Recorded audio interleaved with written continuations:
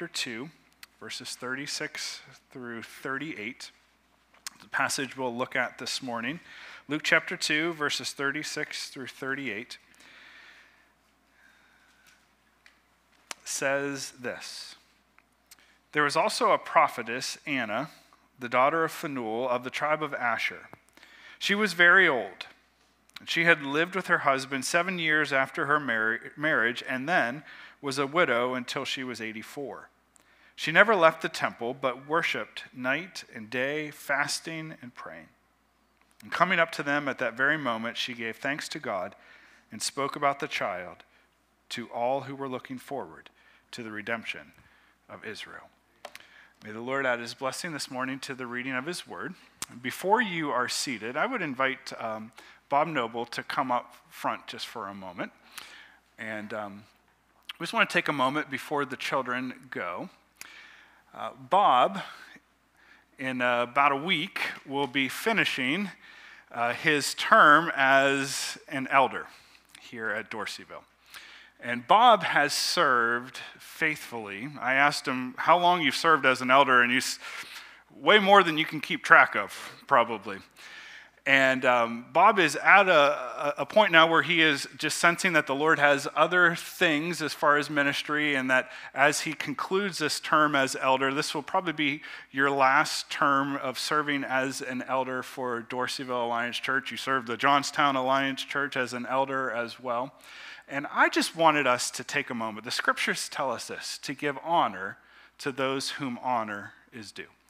And I believe Bob has so faithfully served, he has shepherded, he has given himself as a Christ-like servant leader and modeled for us what Jesus, in the love that he has for his church, looks like in bodily form and in servanthood. And so I just wanted us to together take a moment to honor and to give our love and appreciation to Bob as a church family. Would you join me just in thanks to Bob? And hold on one second. It really wasn't necessary.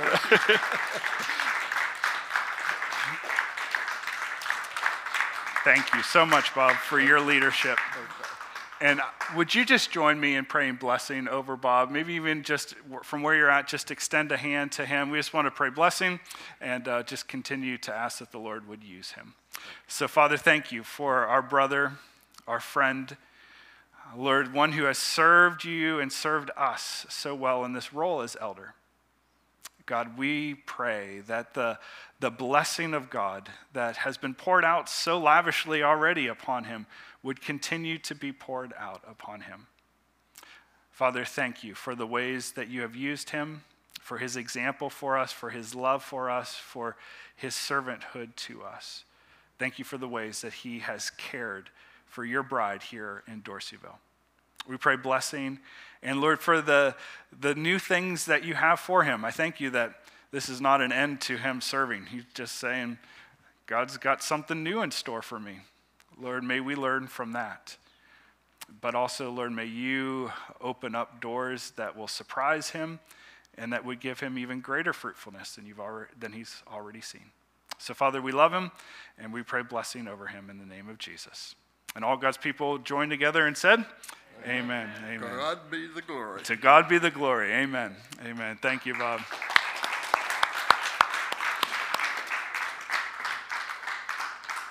And you all may be seated, and as you are seated, the children from kindergarten through 6th grade would be dismissed now for Children's Church with Miss Diana and Miss Steph, and look forward to what God has in store for them. And bless, as Jesus blessed the children, we bless the children as they go to spend their time together. So I mentioned in the announcement time that we'll have a guest speaker, or my family and I will be on vacation starting tomorrow through New Year's Day, and so we won't be here with you next week. But next week we have a special speaker, David Laufer. David is our regional team leader for our district here in the southwest region of the district, and he will be here preaching and teaching next week. David and his wife, Marilyn, served 16 years with the Alliance in Israel. as international workers. They have a real heart for the Jewish people. They've been involved also in church planting here in the States, and they've also been involved then in church leadership and national leadership. But David, as he comes next week, since October 7th and all that went on with Hamas attacking Israel, and now Israel engaging militarily against Hamas, and all that is there, and then the history that is behind all of that, I've asked David as he comes if he would just be able to share with us from someone who has on-the-ground experience, both from a biblical and historical perspective, how we are to see all of this and how we as brothers and sisters in Christ and believers in Jesus should be processing it and reacting to it and praying and engaging that whole situation, knowing that God loves the Jewish people and God loves the Arab people as well. And there is this need for us to be able to understand how do we respond in all of that. So I know next week is New Year's Eve, and I'm going to be tuning in when we get back from vacation to follow everything that David has talked about as well. But I really encourage you to take advantage of that opportunity to be able to hear from him and his perspective and him sharing from the scriptures and from firsthand knowledge of how we can process all that is going on there. And even if you're not able to do it, Facebook, our podcast, all those things, you can catch it after if you're not able to. But I really encourage you to take advantage of that opportunity. So next Sunday, he will be here. And next Sunday also will be Family Sunday. So do know there will be no children's church or nursery care, though the nursery will be open for parents to take their kids there. Activity events will be provided, but all of those things are there for next week. So over these last weeks, we have been lighting the Advent candles, and we want to begin the message this morning by doing that. We have lit the candle of hope. Jesus is our hope. Our hope is in him and in the promises of God. And maybe we've talked about Jesus being our peace. Last week, Jesus, our joy. And today, we talk about Jesus, our love. We've wanted to talk more than just about hope and peace and joy and love, but how do we encounter hope and peace and joy and love?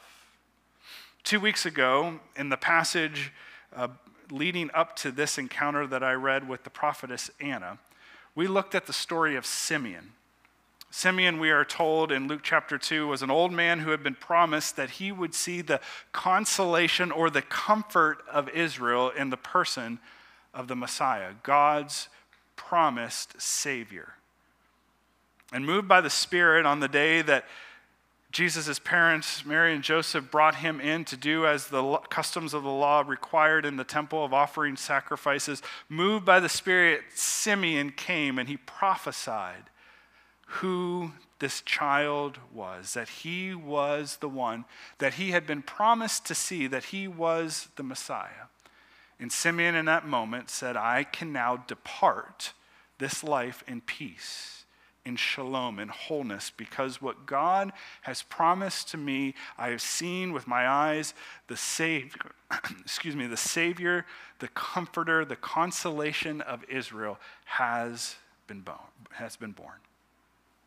And on that very same day, we are told in verse 36 and 37 that this woman, Anna, this prophetess, at the very same day, at the very same moment that Simeon prophesies, here comes this prophetess, Anna. And as she comes to Mary and Joseph, she sees the one that she loved. It was an encounter of love, but not this one-off chance encounter. It was an encounter of love with Jesus that had culminated in a life built of relationship, of encounter with knowing and loving God. And this morning, as we talk about encountering love, it's an opportunity for us to learn from the example of Anna of how we can encounter love like she did, how we can encounter God, how we can encounter Jesus and build that love relationship with him. So where we want to start is by seeing and learning from Anna's example. There are sermon notes in your bulletins. You can fill the blanks in, and then there will be more notes up on the screen if you're a note taker. But we want to learn this morning, as we would seek to encounter love, we want to learn from Anna's example so that we might grow in our encounter of love. You see, the scriptures are clear that love for God is a response. Love for God, our love for God, is a response. 1 John chapter 4, verse 19 says this: we love because he first loved us. We love because he first loved us. The scriptures are clear that God initiates love to us first. Anytime we are experiencing love with another person, it's because the love of God has come down into this world. And anytime we love God, it is not because we just decided one day, you know what, I think I'm going to love God. It is because God has loved us first, and he has reached out to us. He has initiated love to us. Romans 3 is clear in saying that there is no one who desires God, no one who wants God on their own. It is this work of God first in us that we are responding to him and to his love initiated as he reaches out to us first. We love because God first loved us. Love for God is a response, and Anna would have known and experienced this. Verse 36 tells us that she was a prophetess, one who spoke for God. She was the daughter of Phanuel of the tribe of Asher, and she was very old. Anna would have known and would have experienced that love for God is a response to him. As a daughter of Phanuel, of the tribe of Asher, one of the 12 tribes of Israel, she would have grown up learning about the nature and the character of God. She would have grown up learning that God had sought out a man by the name of Abram, and that God had made promises to this man Abram, who later his name was changed to Abraham, how God had promised to bless him and make him a great nation, and through him all nations would be blessed. She would have understood how God had given Abraham and his wife Sarah in their very old age a son by the name of Isaac. And she would have known how God, in his graciousness and in his love, allowed Isaac to have children. One of them named Jacob, who would later be called Israel. And from Israel there would be these 12 tribes, and all of this was because of God's initiation. She was the daughter of the tribe of Asher, one of the tribes of Israel, one of the promised ones, all out of the initiation of God. As a daughter, she would have understood that God loved her because God created first and loved Israel, and she was born into a family that was the result of that initiation, that love, that work. Love for God, Anna knew, was a response to him. He loved her. He worked first, and her love for God was a response to his. We can learn also from Anna's example that love for God is something that is cultivated. As we realize that he loves us first and we are simply responding to him, the love we have for him is something that needs to be cultivated. Verse 36 and 37 tells us she was very old and she had lived with her husband 7 years after her marriage, and then was a widow until she was 84.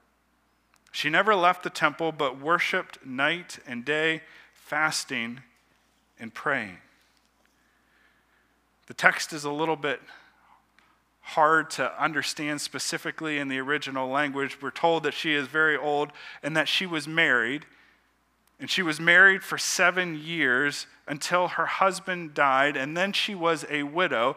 And what is hard to understand is whether she was a widow until the age of 84, and this all happened when she was 84, or whether she was a widow for 84 years.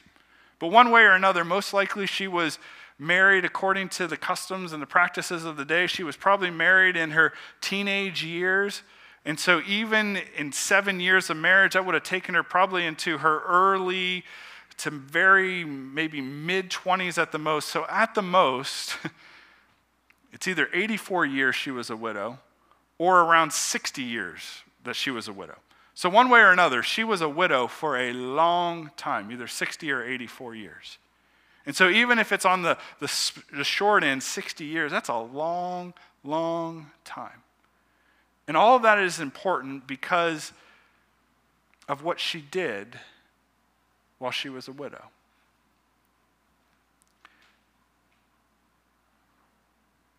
For at least 60 years, night and day, she never left the temple. Night and day, she worshiped God and she fasted and prayed.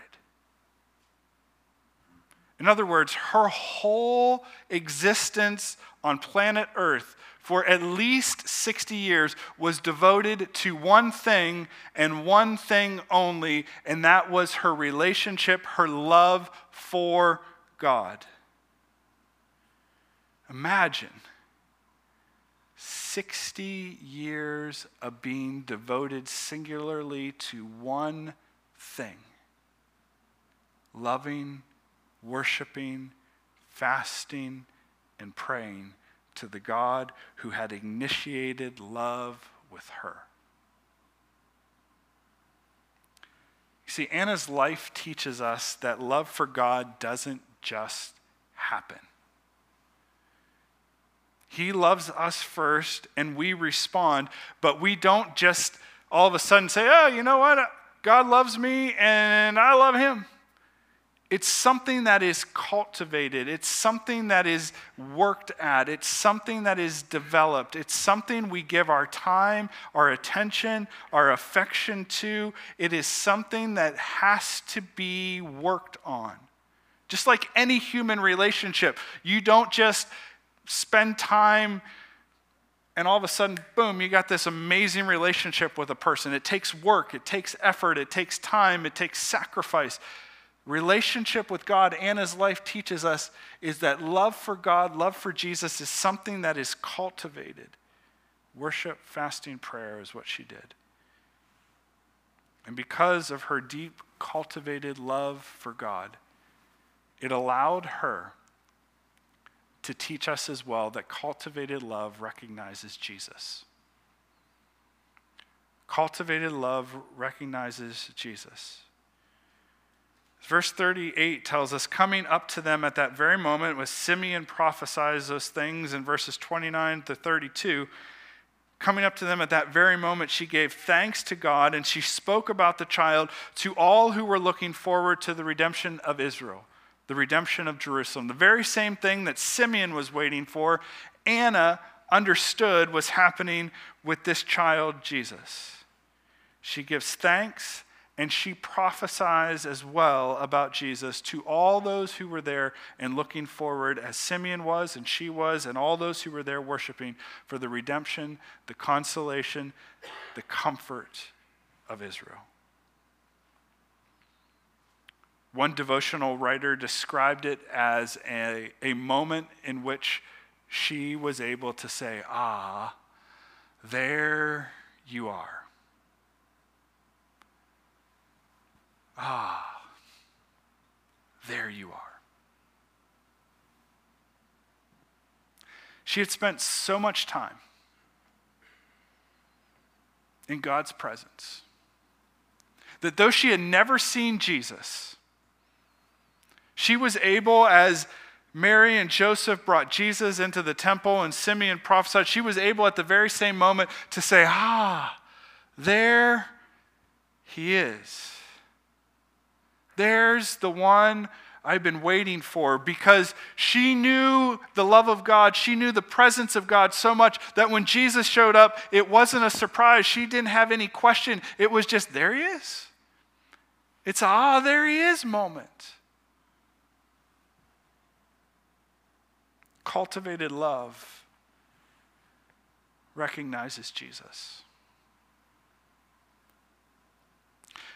I think about a young man and a young woman when they first start dating. They build a relationship that kind of develops this love and awareness for the other person.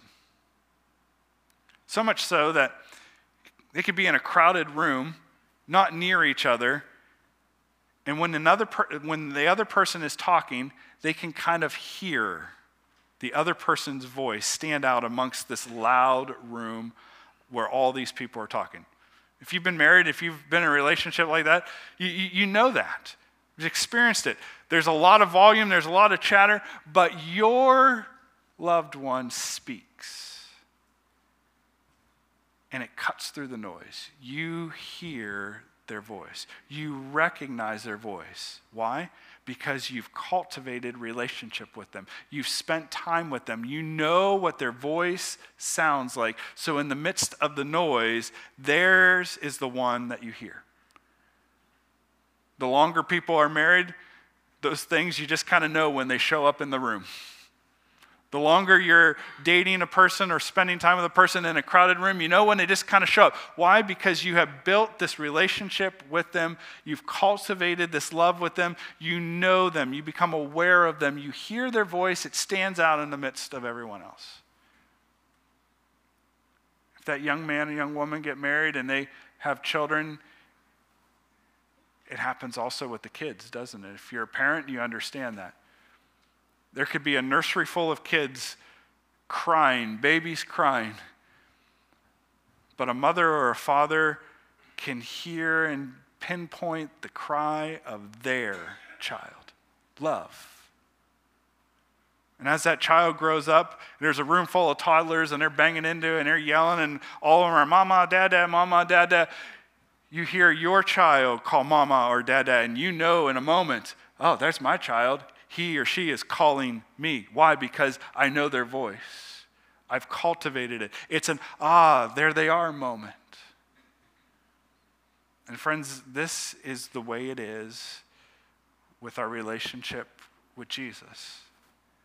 That we develop such, and we can develop, and Anna developed such a love and an awareness of God and an awareness of his presence and his love that when Jesus shows up in the temple, no one needs to declare it. She just knows, there he is. There he is. The one I love has come. The one I've been waiting for has come. I know him because I've spent time with him already. The more we respond to the love of God as Anna did, the more we begin to recognize his presence in our lives and his presence around us as he is at work in other people as well. Learn from Anna's example. Love for God is a response. It's something that's cultivated, and that cultivated love recognizes Jesus. So let's take this lesson of what we learned from Anna and apply it so that we can do this as well. What did Anna do? How do we cultivate this kind of love for God? Well, I'm going to give you 5 action steps that you can take. The first is this. Just as Anna received the love of God, we must receive God's love. If you have a Bible, I invite you to turn with me to the book of Romans, to Romans chapter 5, verses 1 through 8. I want you to see this as we would read these 8 verses together. Romans chapter 5, verses 1 through 8, because this is where it starts. It starts with receiving God's love. Cultivating love for God starts with receiving God's love. Romans 5, verses 1 through 8. The Apostle Paul is the writer, and he says this: Therefore, since we have been justified through faith, we have peace with God through our Lord Jesus Christ, through whom we have gained access by faith into his grace in which we now stand. And we rejoice in the hope of the glory of God. And not only so, but we also rejoice in our sufferings, because we know that suffering produces perseverance, perseverance character, and character hope. And hope does not disappoint us, because God has poured out his love into our hearts by the Holy Spirit whom he has given us.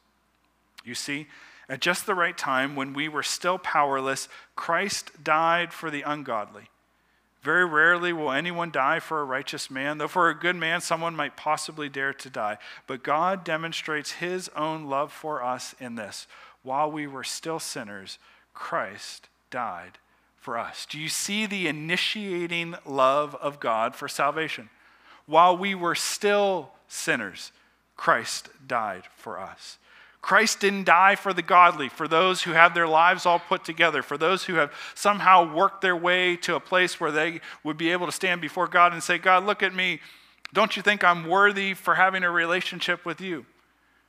Paul says, no, that's not how it goes. He says, Christ died for the ungodly, because that is where all of us on planet Earth have been born into, ungodly.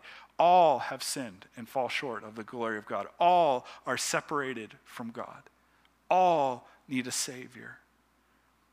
And we don't make our way to God. God has made his way to us. That's why we celebrate this Christmas, the good news that a Savior has been born to us, that God has sent his Son, Jesus, to be the Savior of the world.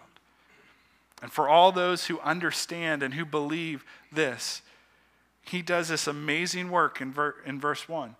We have been justified through faith. Justified is a legal term that we stand before God, and it is as if he is the judge and the jury, and he slams his gavel down and he says, you are innocent.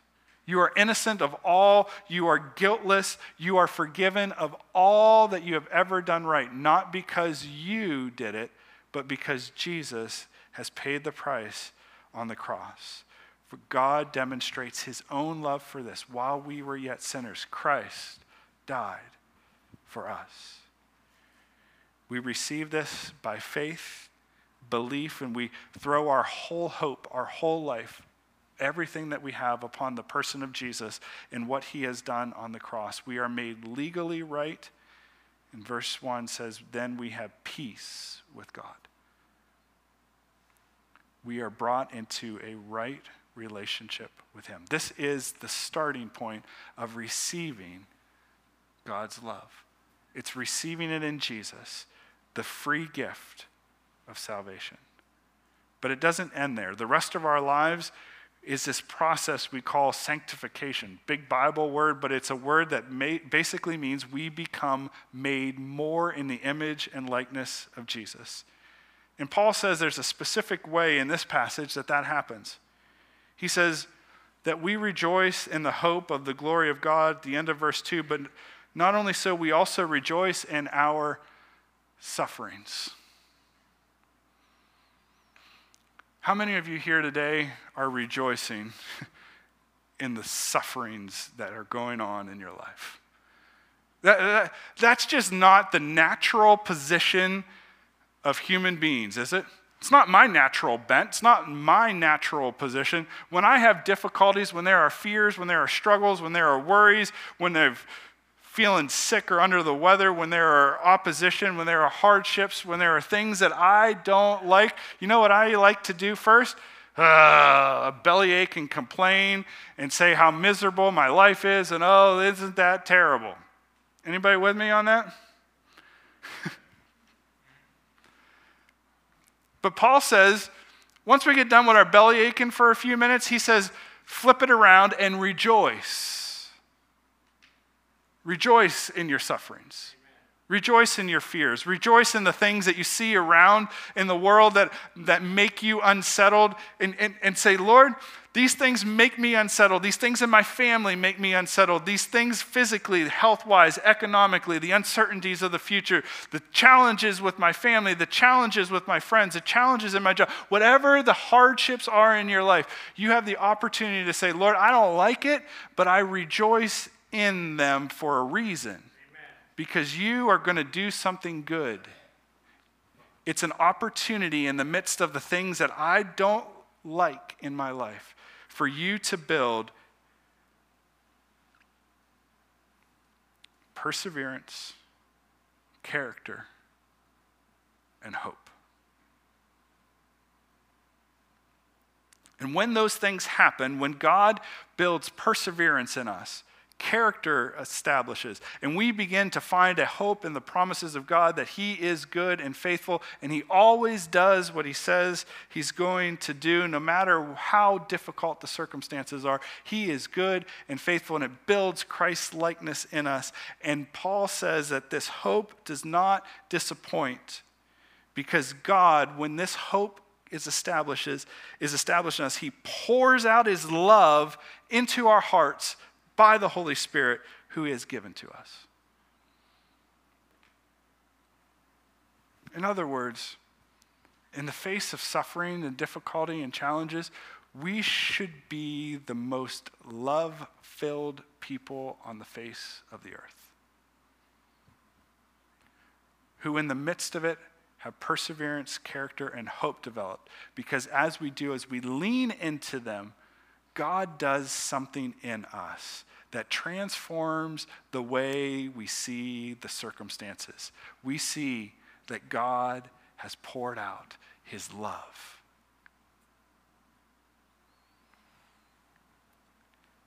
Anna is a great example of this. She had every opportunity, 7 years into marriage, to say, God, why in the world are you going to let this happen to me? We had a life planned. We had kids in our future. We had all of these things, hopes and dreams. We had all of this, God, and you took him from me. She had every opportunity to do that, but she didn't go that direction. She leaned into him, and she made her life about him. So much so that she encountered the one who was the promised Messiah and Savior, and she knew God so well that when Jesus showed up in the form of a child, she was able to say, there he is. There he is.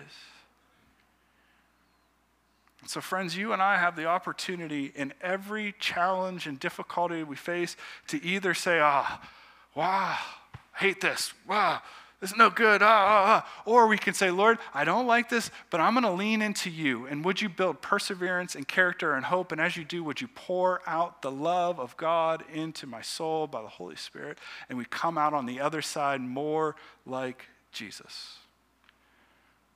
Only God can flip those things around.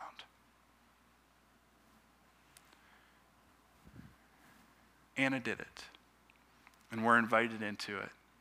To receive God's love first for salvation, to be made right with him, but also then to allow God to do this deep work in us, to pour his love into us through the difficulties of life.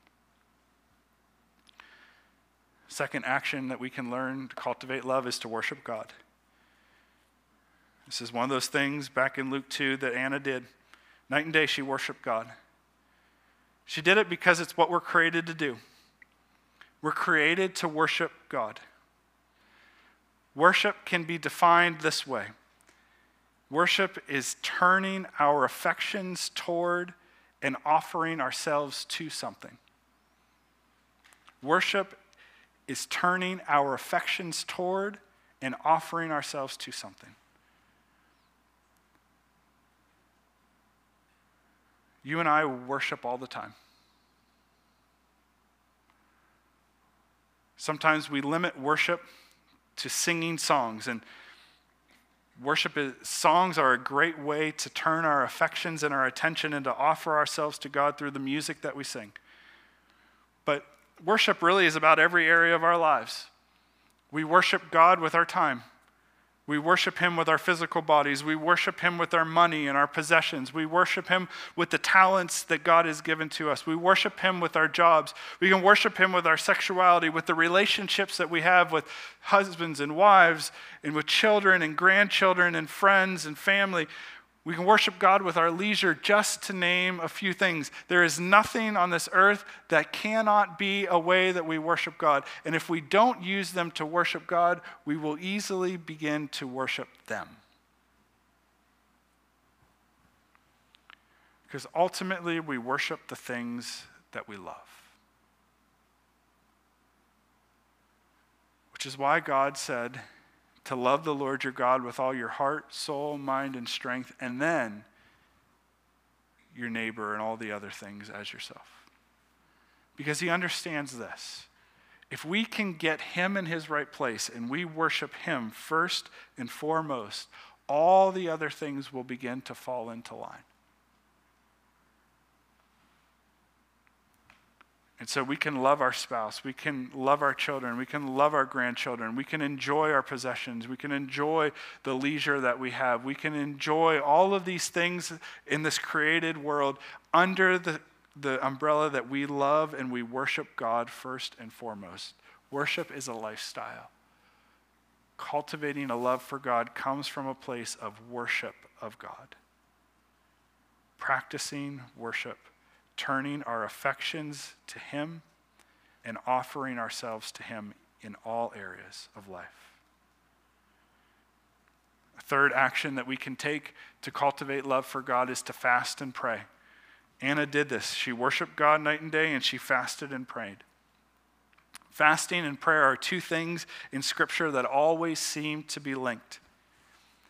Fasting is the intentional elimination of a created thing that we often need. Something like food usually is where in the scriptures it goes to, that can easily be worshiped and loved above God. I don't know about you, but I can love food a lot.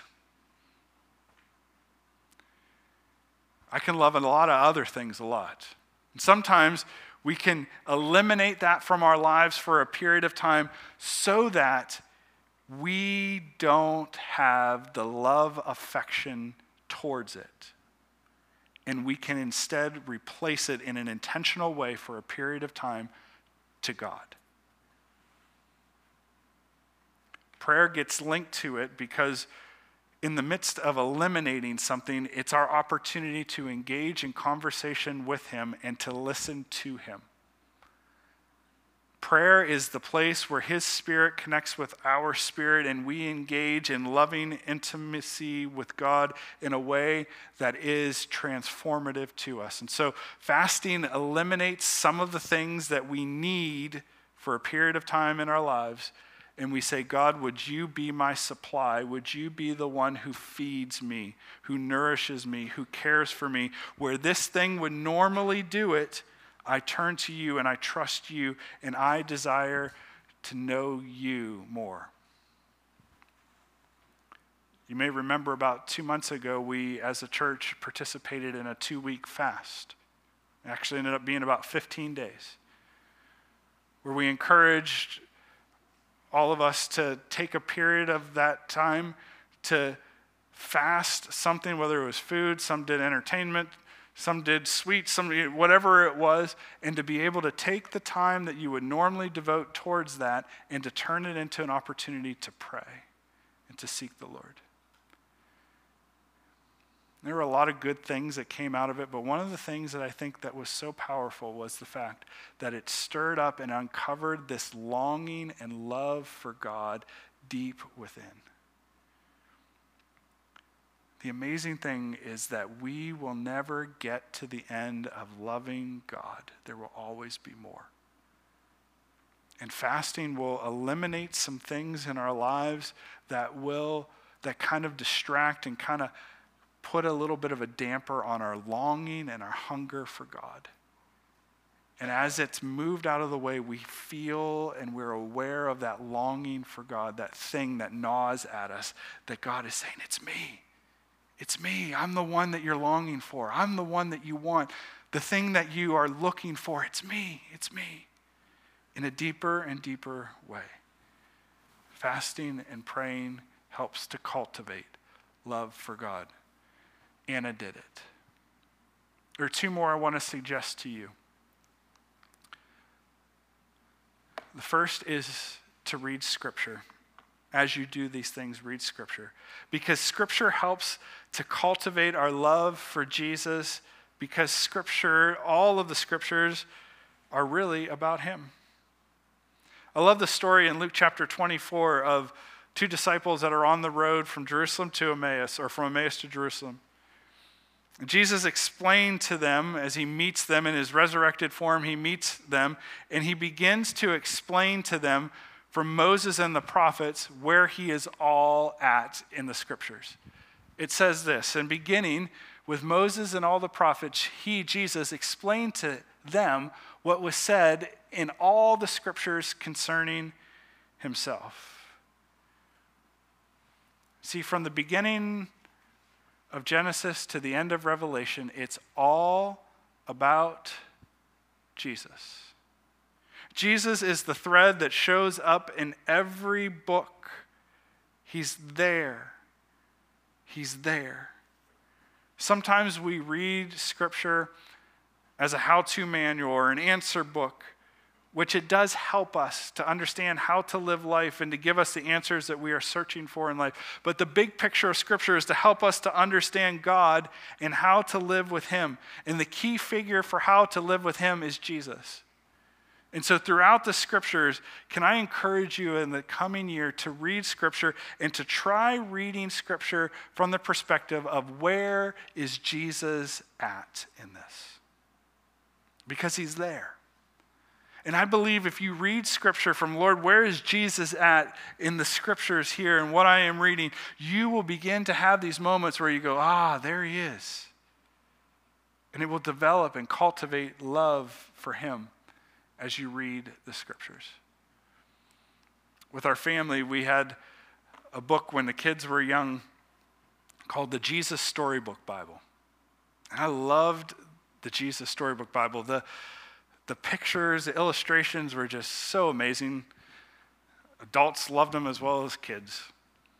And from Genesis to Revelation, it hit every high moment of Scripture all the way through. And in every account of the stories, they were so biblically accurate, but in every account, it would end with where we see Jesus.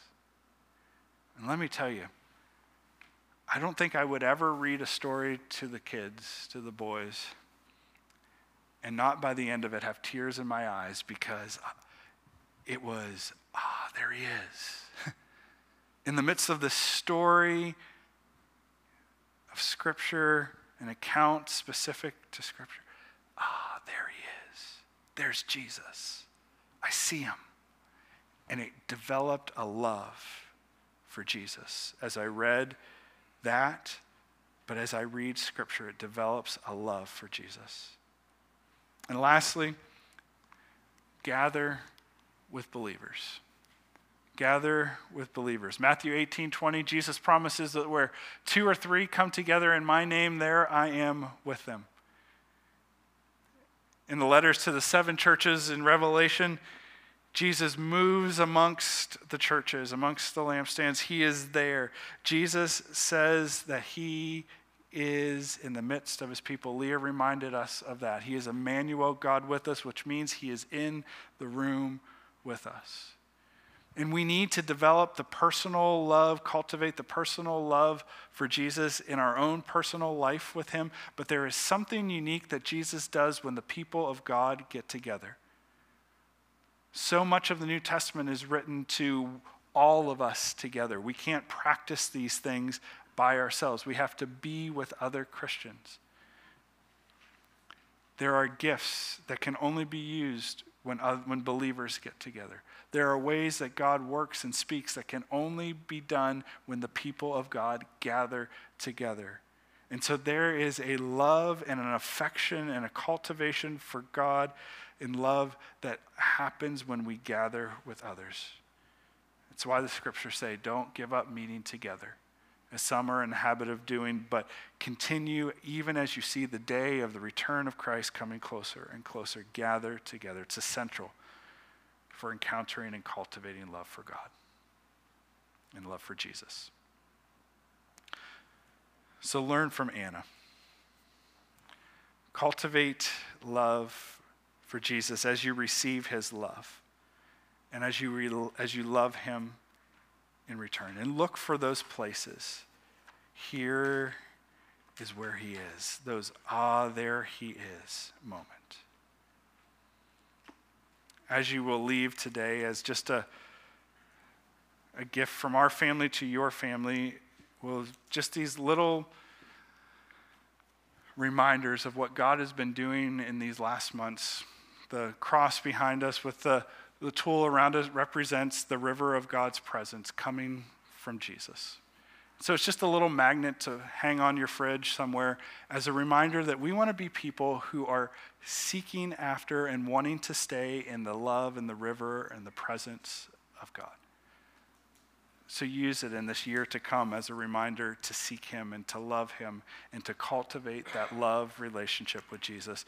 The more you do, the more there will be those, there he is moments. I just want to pray that blessing over you. As the worship team would come and we turn our affections to him and turn our worship to him. Jesus, thank you for coming. Father, thank you for the example of Anna, one who allowed the hardships of life not to turn her from you, but to drive her to you, who made her life about worshiping and fasting and praying, about responding to the love that you first reached out to her with. And thank you, Lord, that we are no different than her. We have the opportunity and the invitation as well to respond to your love for us in Christ and to cultivate a loving relationship with you. And so on this Advent Sunday where we celebrate and think about the love of God in Christ, Father, I bless my brothers and sisters today with awareness of the presence of Jesus as they seek to worship and love and cultivate love with Jesus. Lord, may they, in this Christmas time, may there be fresh outpourings of the love of God into their soul. Even now, Abba Father, you who love us and sing over your children, would you pour out love? Would you pour out your love upon us? There is no love like your love. Nothing satisfies us like the lavished love of God that you pour out upon your children. So as we would worship in these last moments, we receive from you, and we turn back that love that you pour out to us back to you. You're worthy of it, and we thank you for being such a good God to us. Thank you, Jesus, for your deep love. And may there, in these days, be those, there you are, Jesus moments where we see you at work in us and around us. For your glory, I pray. In Jesus' name, amen.